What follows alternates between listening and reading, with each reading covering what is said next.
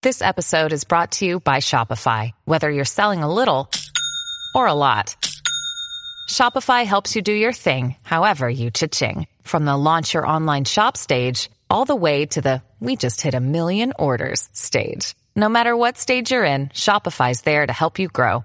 Sign up for a $1 per month trial period at shopify.com/special offer, all lowercase. That's shopify.com/special offer. With Lucky Land Slots, you can get lucky just about anywhere. Dearly beloved, we are gathered here today to... Has anyone seen the bride and groom? Sorry, we're here. We were getting lucky in the limo and we lost track of time. No, Lucky Land Casino, with cash prizes that add up quicker than a guest registry. In that case, I pronounce you lucky. Play for free at LuckyLandSlots.com. Daily bonuses are waiting. No purchase necessary. Void where prohibited by law. 18+. Terms and conditions apply. See website for details.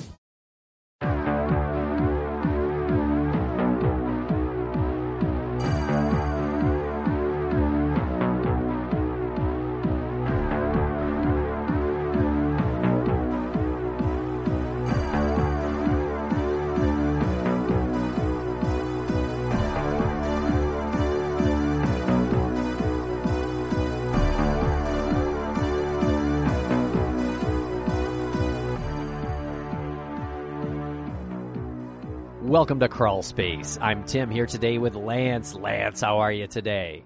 I'm doing very well, Tim, all things considered. How are you doing today? All things considered, great point. It's been a wild time in this country lately, Lance, and I feel like we might be a little tone deaf if we don't mention that at all. A lot of crime has been committed out there, and what's really cool is there's a lot of web sleuthing going on and trying to identify the Capitol rioters, which I really appreciate all that web sleuthing. And what's really cool to find out about this web sleuthing in regards to the Capitol rioters, these people have been looking into the identities of some members of extremist organizations long before the Capitol riots, which is really reassuring to know that there are these individuals out there who are sort of computer superheroes trying to figure out how to make things safer for everybody. So tip of the old proverbial cap to them. Absolutely.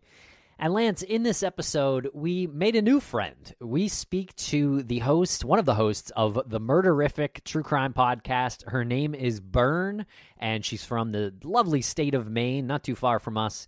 And we talk about a couple of missing persons cases from the state of Maine. That is true. Byrne is awesome, and she has a couple of cohorts with her for the Murderific Podcast. She has her contributing writer and occasional guest host, Rebecca, and Casey, who is the audio technician. They come together to produce this really cool show, which has a really cool logo of a hammer going into a skull that I love, and it has this sort of 80s vibe to it. We also geek out a little bit about Stephen King during this interview, which is always fun. It sure is. And so we talk about the disappearance of Kimberly Ann Moreau, and she went missing on May 11th, 1986 from Jay, Maine, and she was 17 at the time. And we also talk about a 19-month-old named Ayla Reynolds, who went missing from Waterville, Maine on December 16th, 2011. And that's probably one of the darkest conversations I think we've ever had on these airwaves. Yeah, just to prepare people for this, this is like you said, a 19-month-old infant who was last seen on December 16th, 2011 at 8 p.m. about, and the chain of events that happens after that is truly gut-wrenching. We managed to get through the conversation, and it's very important that people listen to this because we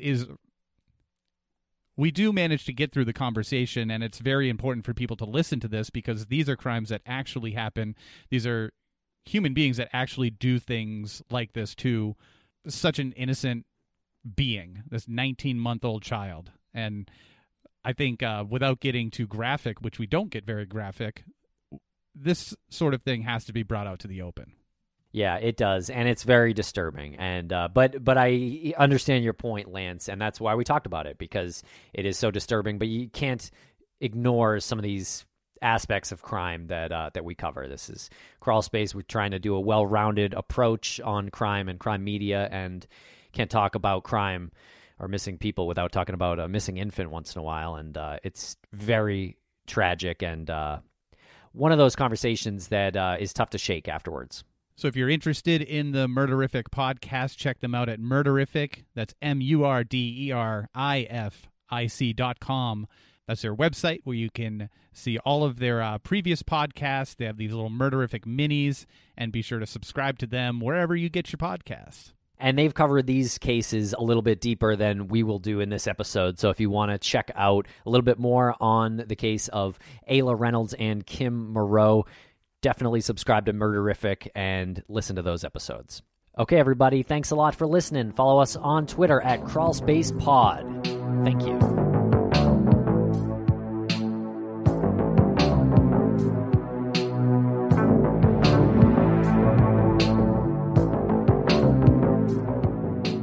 Bernadette from Murderific, welcome to the podcast. How are you? I'm great. Thanks so much for having me.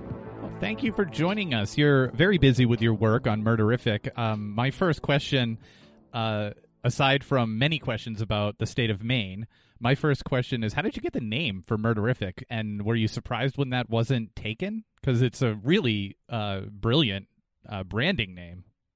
I was surprised that it wasn't taken. It was actually my husband's idea, and I said, I do not like this name. I don't think that people are going to understand it. They're going to think that I'm making a joke out of murder. And some people have said that, but that's not what it means. But yeah, I'm surprised no one has it, and no one had the website name either, which is really weird. And you have a pretty great social media following. I think we kind of met each other, I guess, on Instagram, and we also connected via Twitter. You keep your social media pages pretty active. Is that just you, or is that your co-host as well? No, my co-host, Casey, he is the editor, and my other guest that I have on a lot is my sister. I do the social media, and it's really fun to talk to the people that listen to the podcast. I mean, I love to interact with fans of the show. If someone talks to me, I will talk back. Yeah. So how is Maine, by the way? Because that's going to be my first question. What's going on in Maine? Maine is cold right now, and a lot of the businesses are shutting down still, like the restaurants, and people are just staying home, even more so than normal. Well, that's good. That's good. Remain at home and just ride this through, and it'll be over as long as we follow the rules. I'm glad to hear that you guys are doing that. Yeah, but it's becoming like The Shining. Yeah, and speaking of The Shining, that's a good segue. What about Stephen King? You been to his house or what? I used to live in Bangor, so I would see his house every day. The house is pretty amazing, but I used to work as a delivery person for a florist, and I actually got to go to the house one day, but I've never met him. Well, that's too bad. But the house is pretty amazing, and it's very cool that you got to visit that house. I think he's turning it into a museum, right? He's turning it into sort of I guess it is like a real museum, like commemorative museum. It's a museum for his work, and he's turning it into a writer's retreat, so people can go there to write. So I'm going to look into that for sure. Yes. And there is a cemetery in Bangor. It's called Mount Hope, and that's where Pet Cemetery, some of it was taped there. So that's interesting. It's a gorgeous cemetery in Bangor. Wow, as very far cool. as Stephen King facts. Right. And did he moved out of Maine finally? Is that what happened? He moved to Florida, but his house still remains there? I think he has a house in Lowell, Maine, which is near New Hampshire, and he has a Florida home also. Okay. What's your favorite Stephen King book or movie? I like The Green Mile. I like The Shining, Pet Cemetery, and I remember when I was very, very young, I would read Carrie. And I grew up very religious, so I would hide the book and hide it under my bed, and I would be so scared at night. Yeah, that's a scary one. Yeah, that book has some religious undertones. Right. I had to hide the book from my mother. Was your mother Piper Laurie? Yes. All right. Well, I could geek out on Stephen King in Maine all day, but I'm sure that's not going to be very interesting for our listeners to hear me do that for the 55th time this year. I was going to say one more fact. The second It movie, one of the crimes in the movie, some of the boys throw a homosexual over the bridge, and that's actually from a true crime that happened in Bangor. It's like a real crime. Oh gosh, a long time ago, or It was in 1984, and the man's name was Charlie Howard, and 3 teens threw him off the State Street Bridge, and yeah, so the town Derry in the book is actually Bangor, Maine. So. And Stephen King based that scenario on that crime because, correct. It was published in 85 or 86, right? Yeah, and the crime is 84. Yeah, so he took it. He must have just seen that and plugged that in. That's pretty crazy. I didn't know that. Wow. Well, I can end the interview now. I just learned a new thing about Stephen King. And do you cover a lot of Maine cases? I do. I cover from everywhere, but I try to do a lot of Maine cases. Okay, yeah, it makes sense to stay local.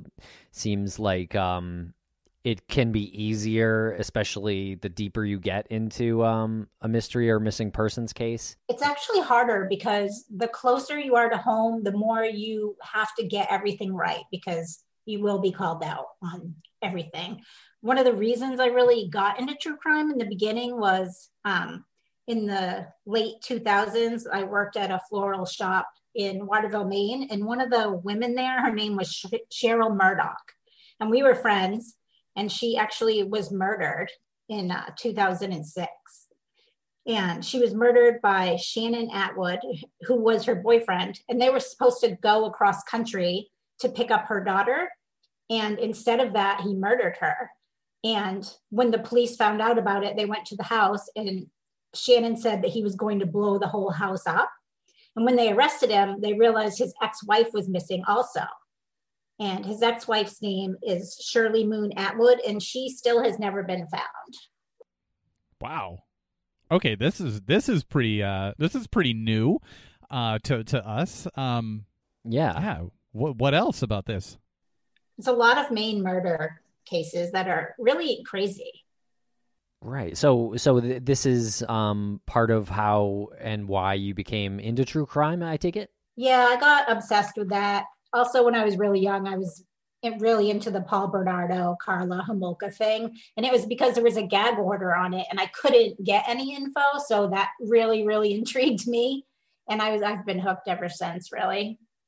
Interesting. And is this something that connects to what you do professionally as well, outside of the podcast and your own independent research? What do you mean? As far as your profession, what you do for a job, are you involved in anything that requires investigation or research, even if it's not true crime? No, I'm actually a florist and I do weddings and funerals and set up for events. And because of COVID, it's been a very rough year. A lot of people aren't getting married. And so when I first started the podcast, it was once a month, and then it became bi-weekly. And in February of 2021, it's going to be weekly because true crime's my real love. Oh, good. Glad to hear that. Wow. So you're saying you knew Cheryl Murdoch? It's very weird to know someone who's been murdered. There's actually a murderer in my family also. That might have something to do with why I'm so intrigued by true crime. Yeah, if you want to unpack that a little bit, please feel free. No follow-up questions. I have someone in my family who actually murdered her husband of 37 years. And she had been domestically abused pretty much the whole marriage.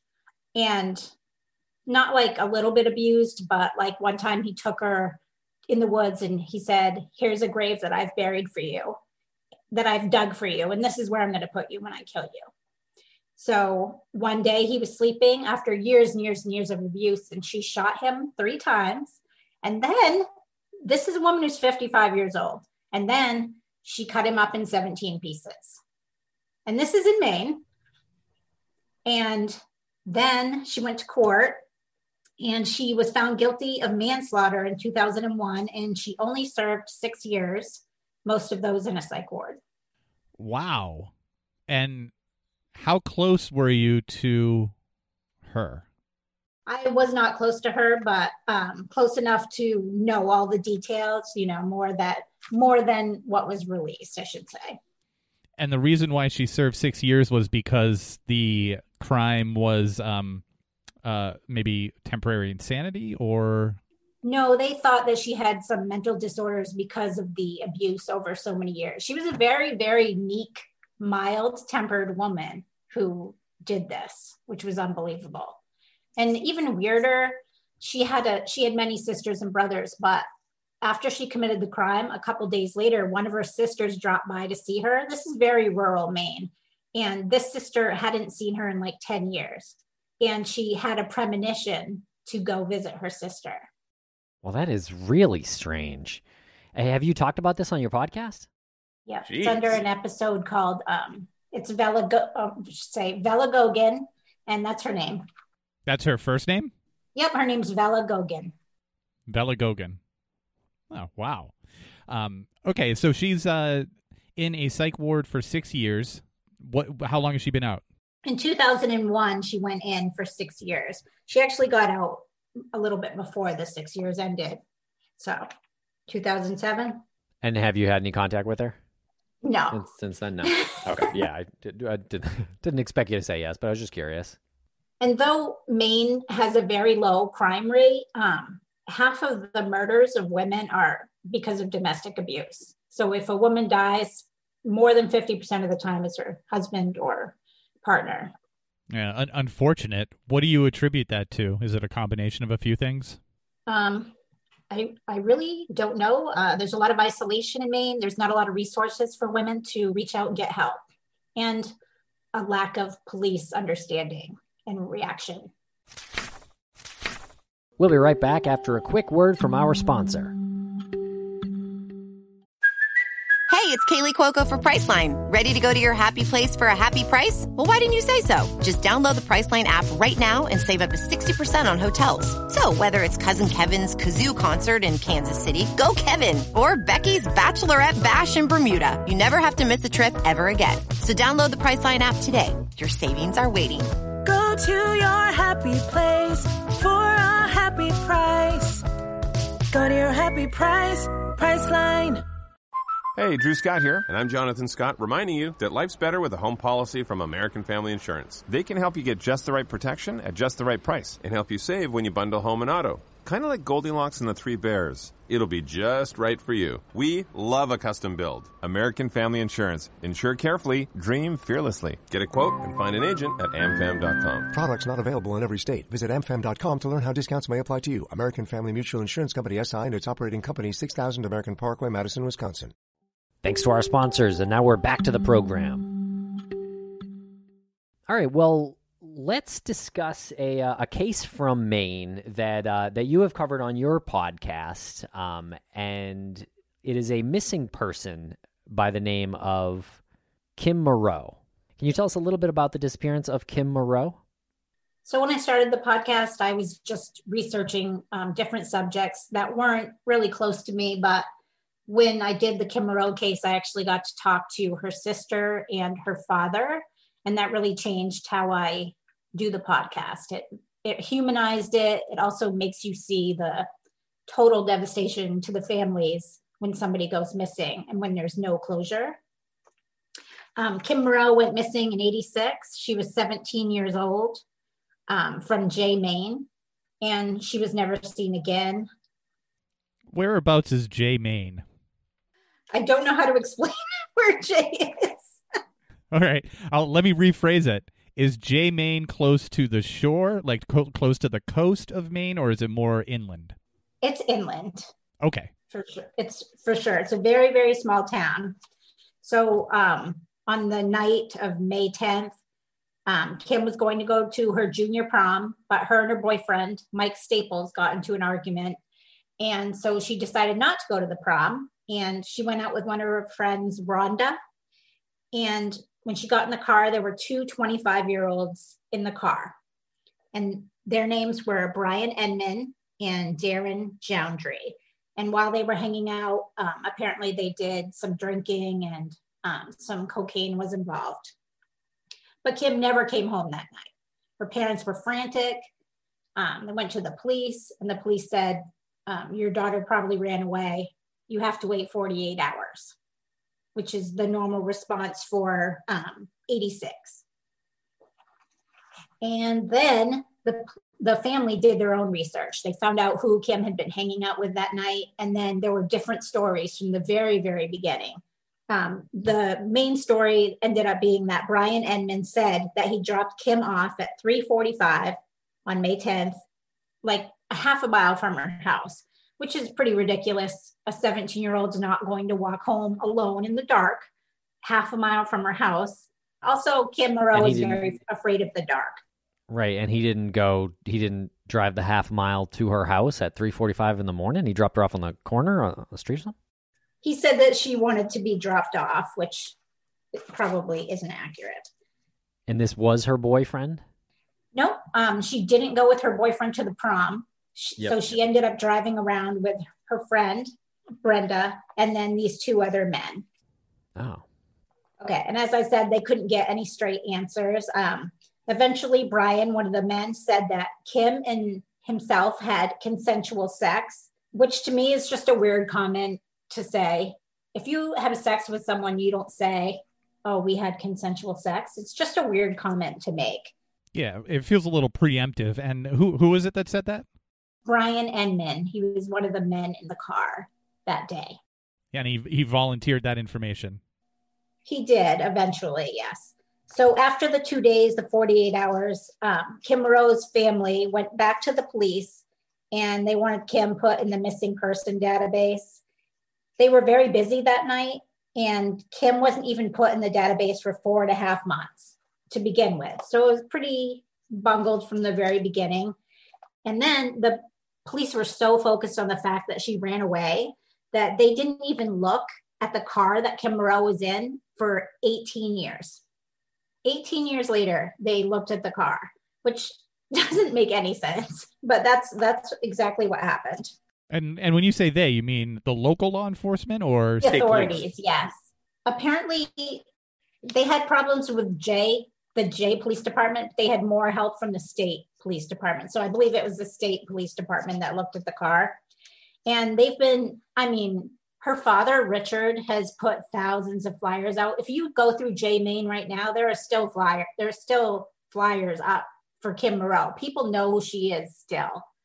And in 2015, there was a search on Brian Edmond's property, which was a 5-acre property that he used to own, and they didn't find anything. So police are still doing searches. They're still getting tips, but there's just no closure for the family at all. No one's ever been arrested. Brian's never been arrested, not named either. He really wants to be left alone. He's always said that he's innocent. Was there anything done as far as the investigation is concerned by law enforcement beyond that 48-hour period? Did they question anybody? I don't.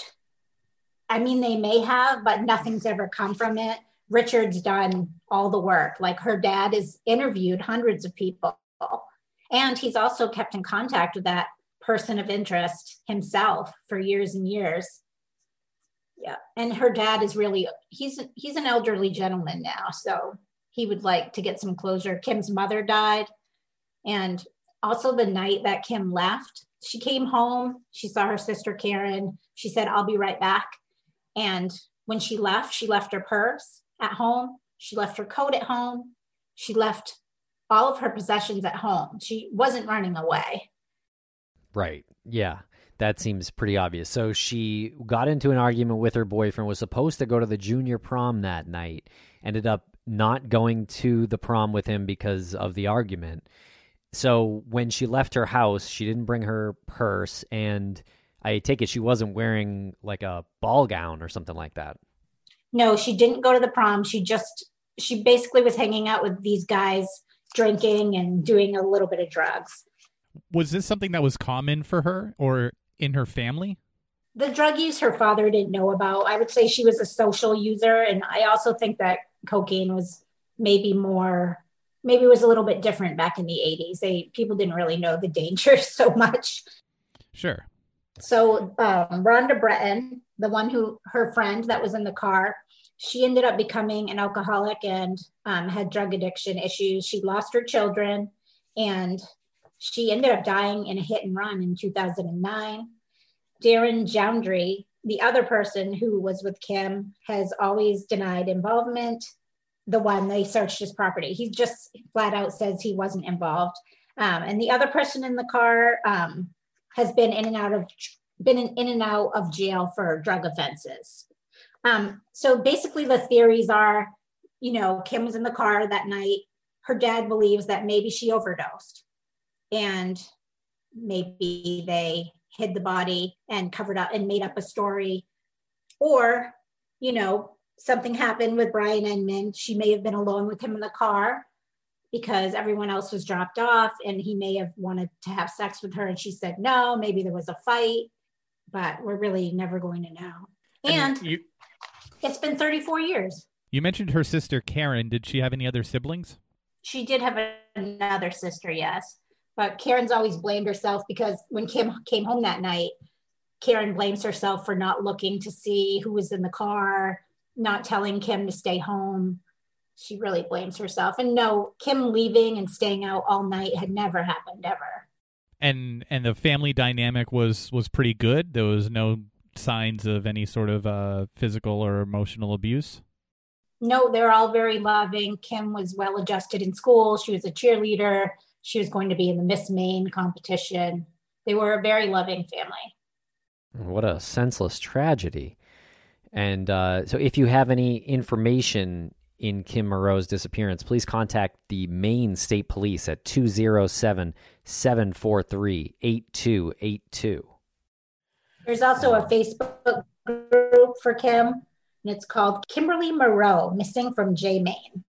Damn. And no leads, nothing like that. Nothing that has ever been real close and just didn't pan out. No, police have really been focused on that one suspect for years. And I mean, back then, before surveillance and things like that, it's really hard to know what happened, I believe.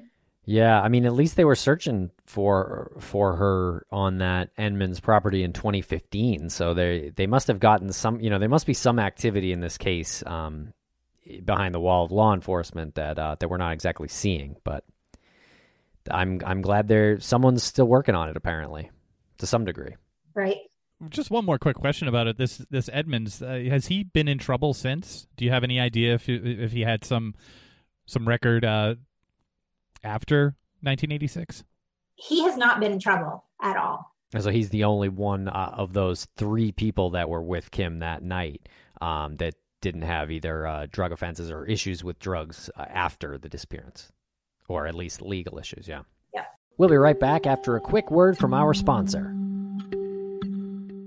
Grand Canyon University makes earning your degree possible with over 130 academic programs for traditional campus students with more than 80 bachelor's programs offered online.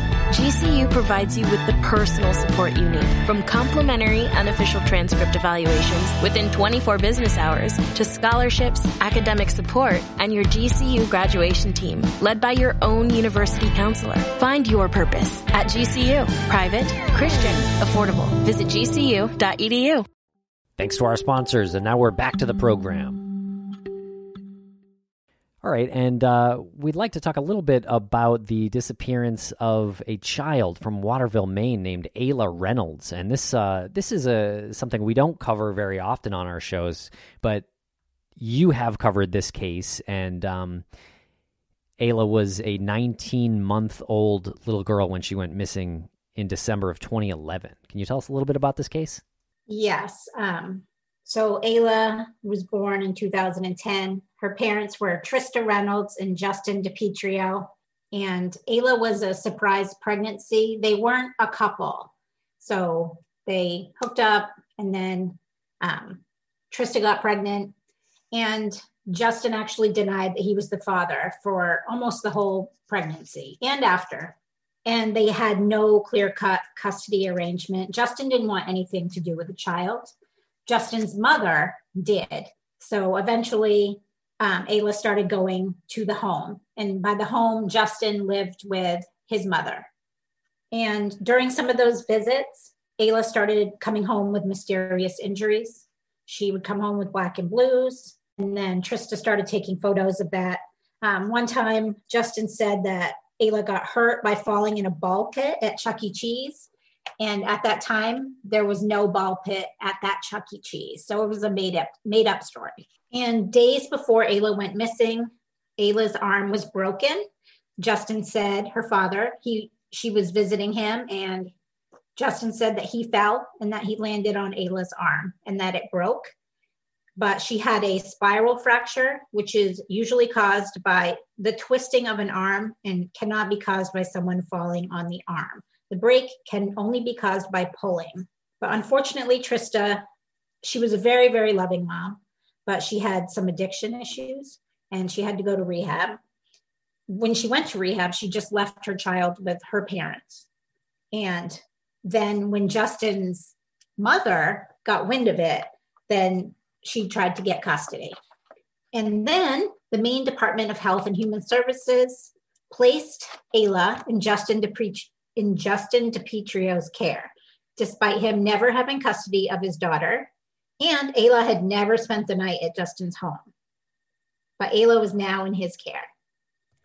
And that was because of Trista's drug use? Yeah, because she had to go get help for her addiction issues. And because of that, Ayla was in Justin's care. There was no possibility of her being in Trista's parents' care? She was in their care, but the state took her away and put her with Justin. Correct.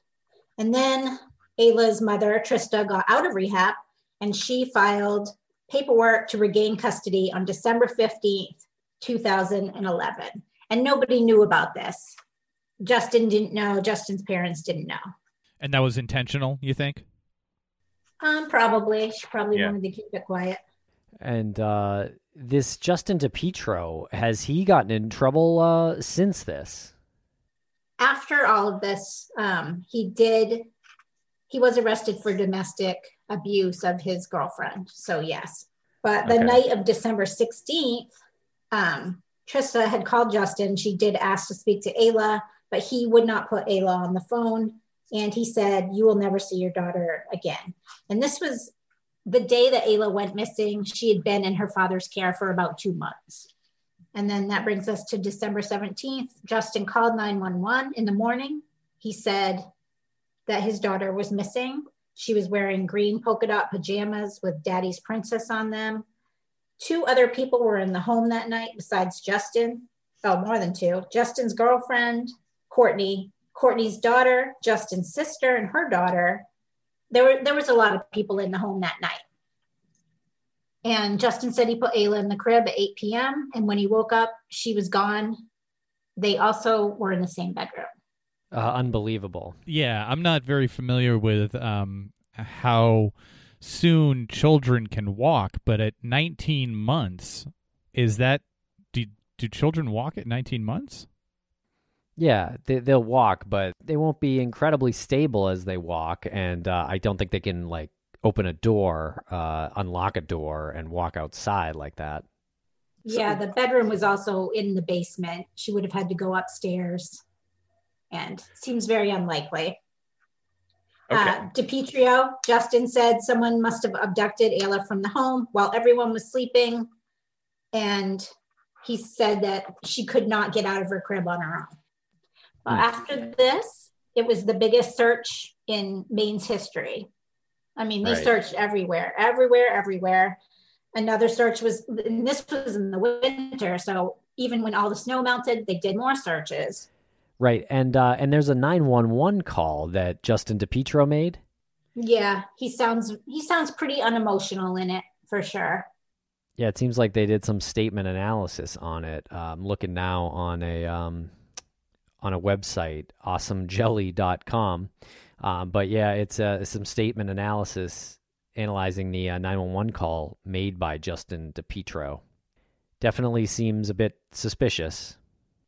What parts? I mean, just the whole circumstances and the fact that this was a scripted call and is deceptive is what the conclusion is. Correct. There was reports there was a party that night, but I don't think that was proven. This is the part that's a little bit upsetting. I think the police in Waterville were very ill-equipped to handle this case. They weren't used to a murder case. They waited 7 whole days to even search the home where Ayla Reynolds lived with her dad.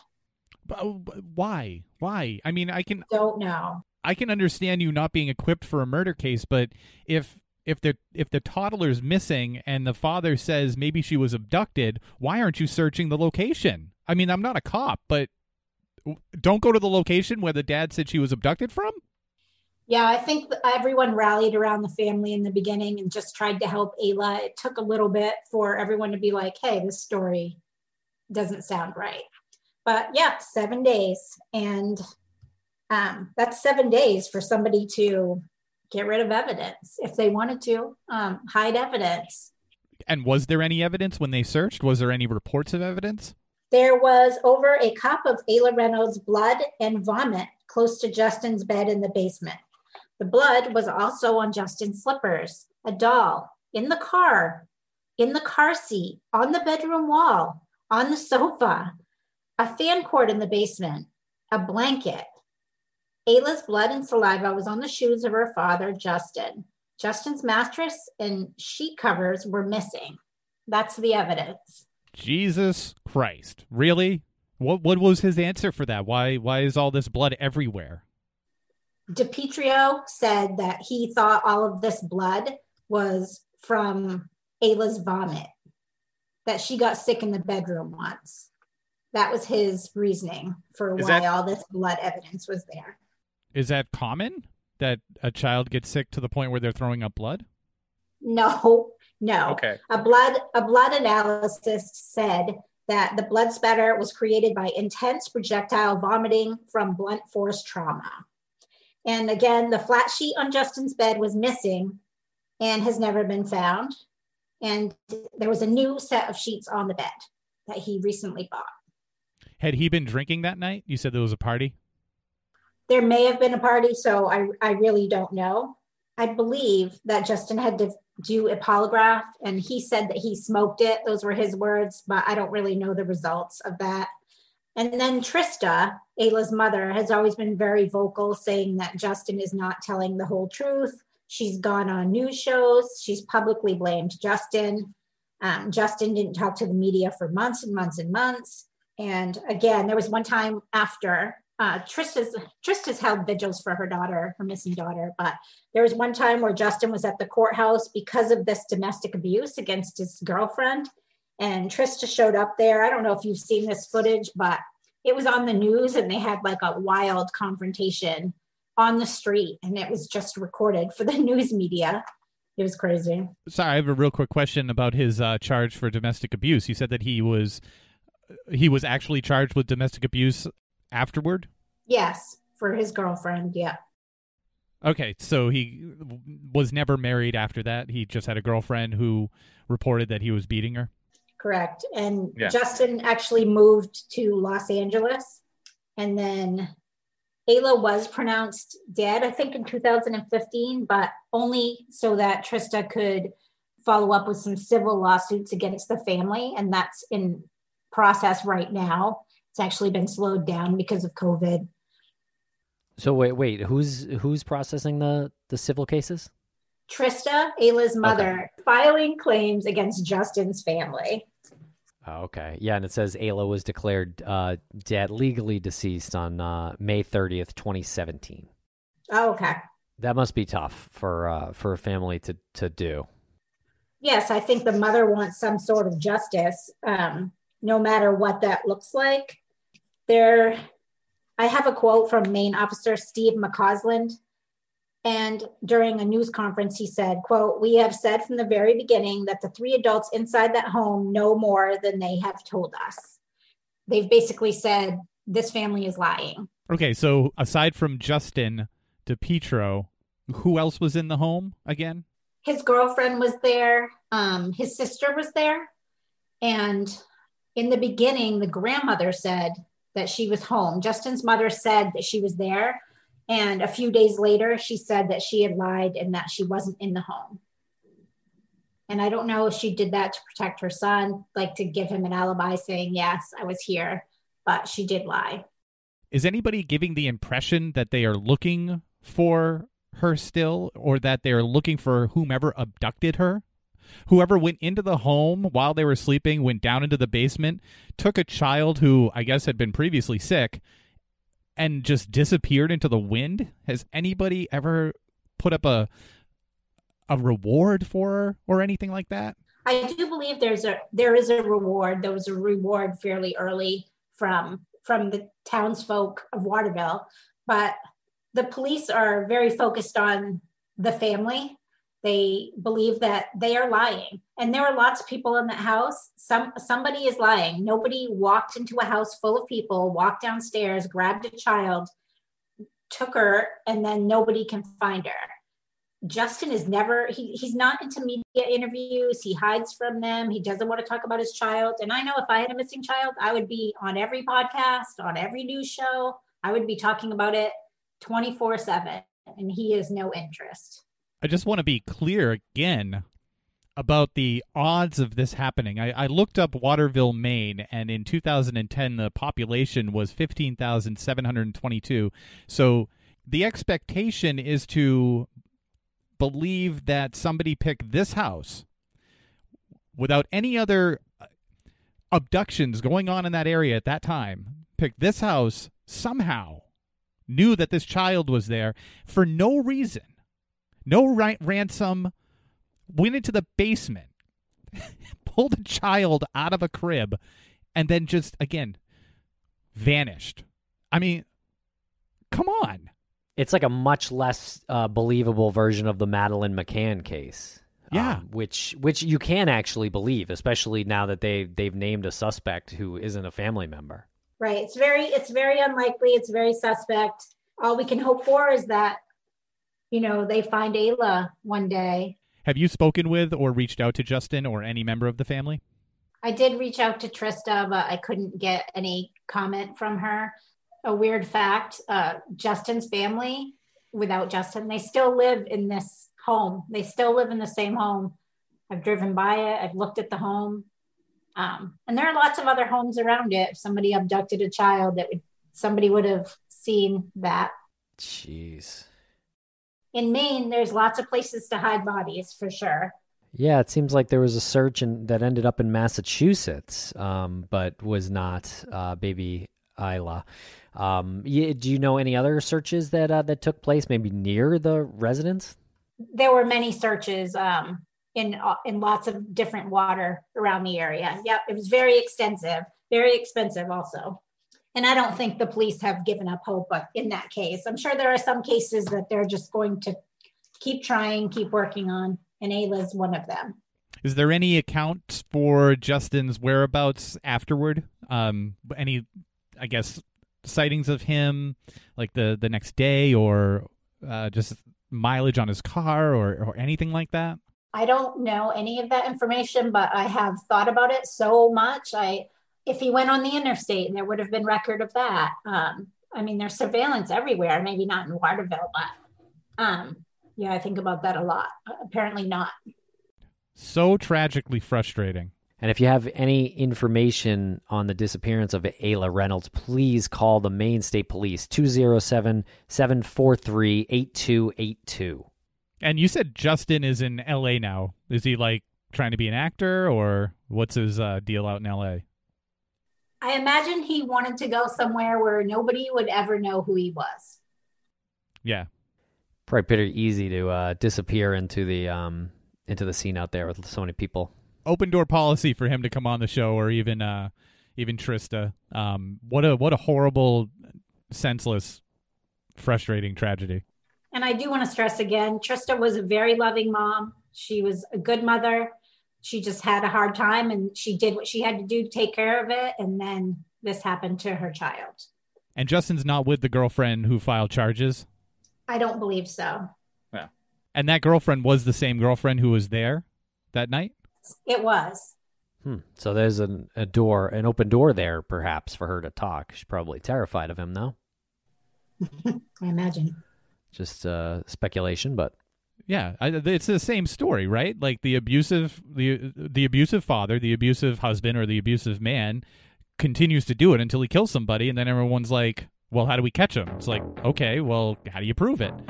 I mean, how many times is this going to happen? A child is just over a year old, like 19 months. No one saw this coming, I guess. Hopefully he doesn't have any more children. That's all I can say.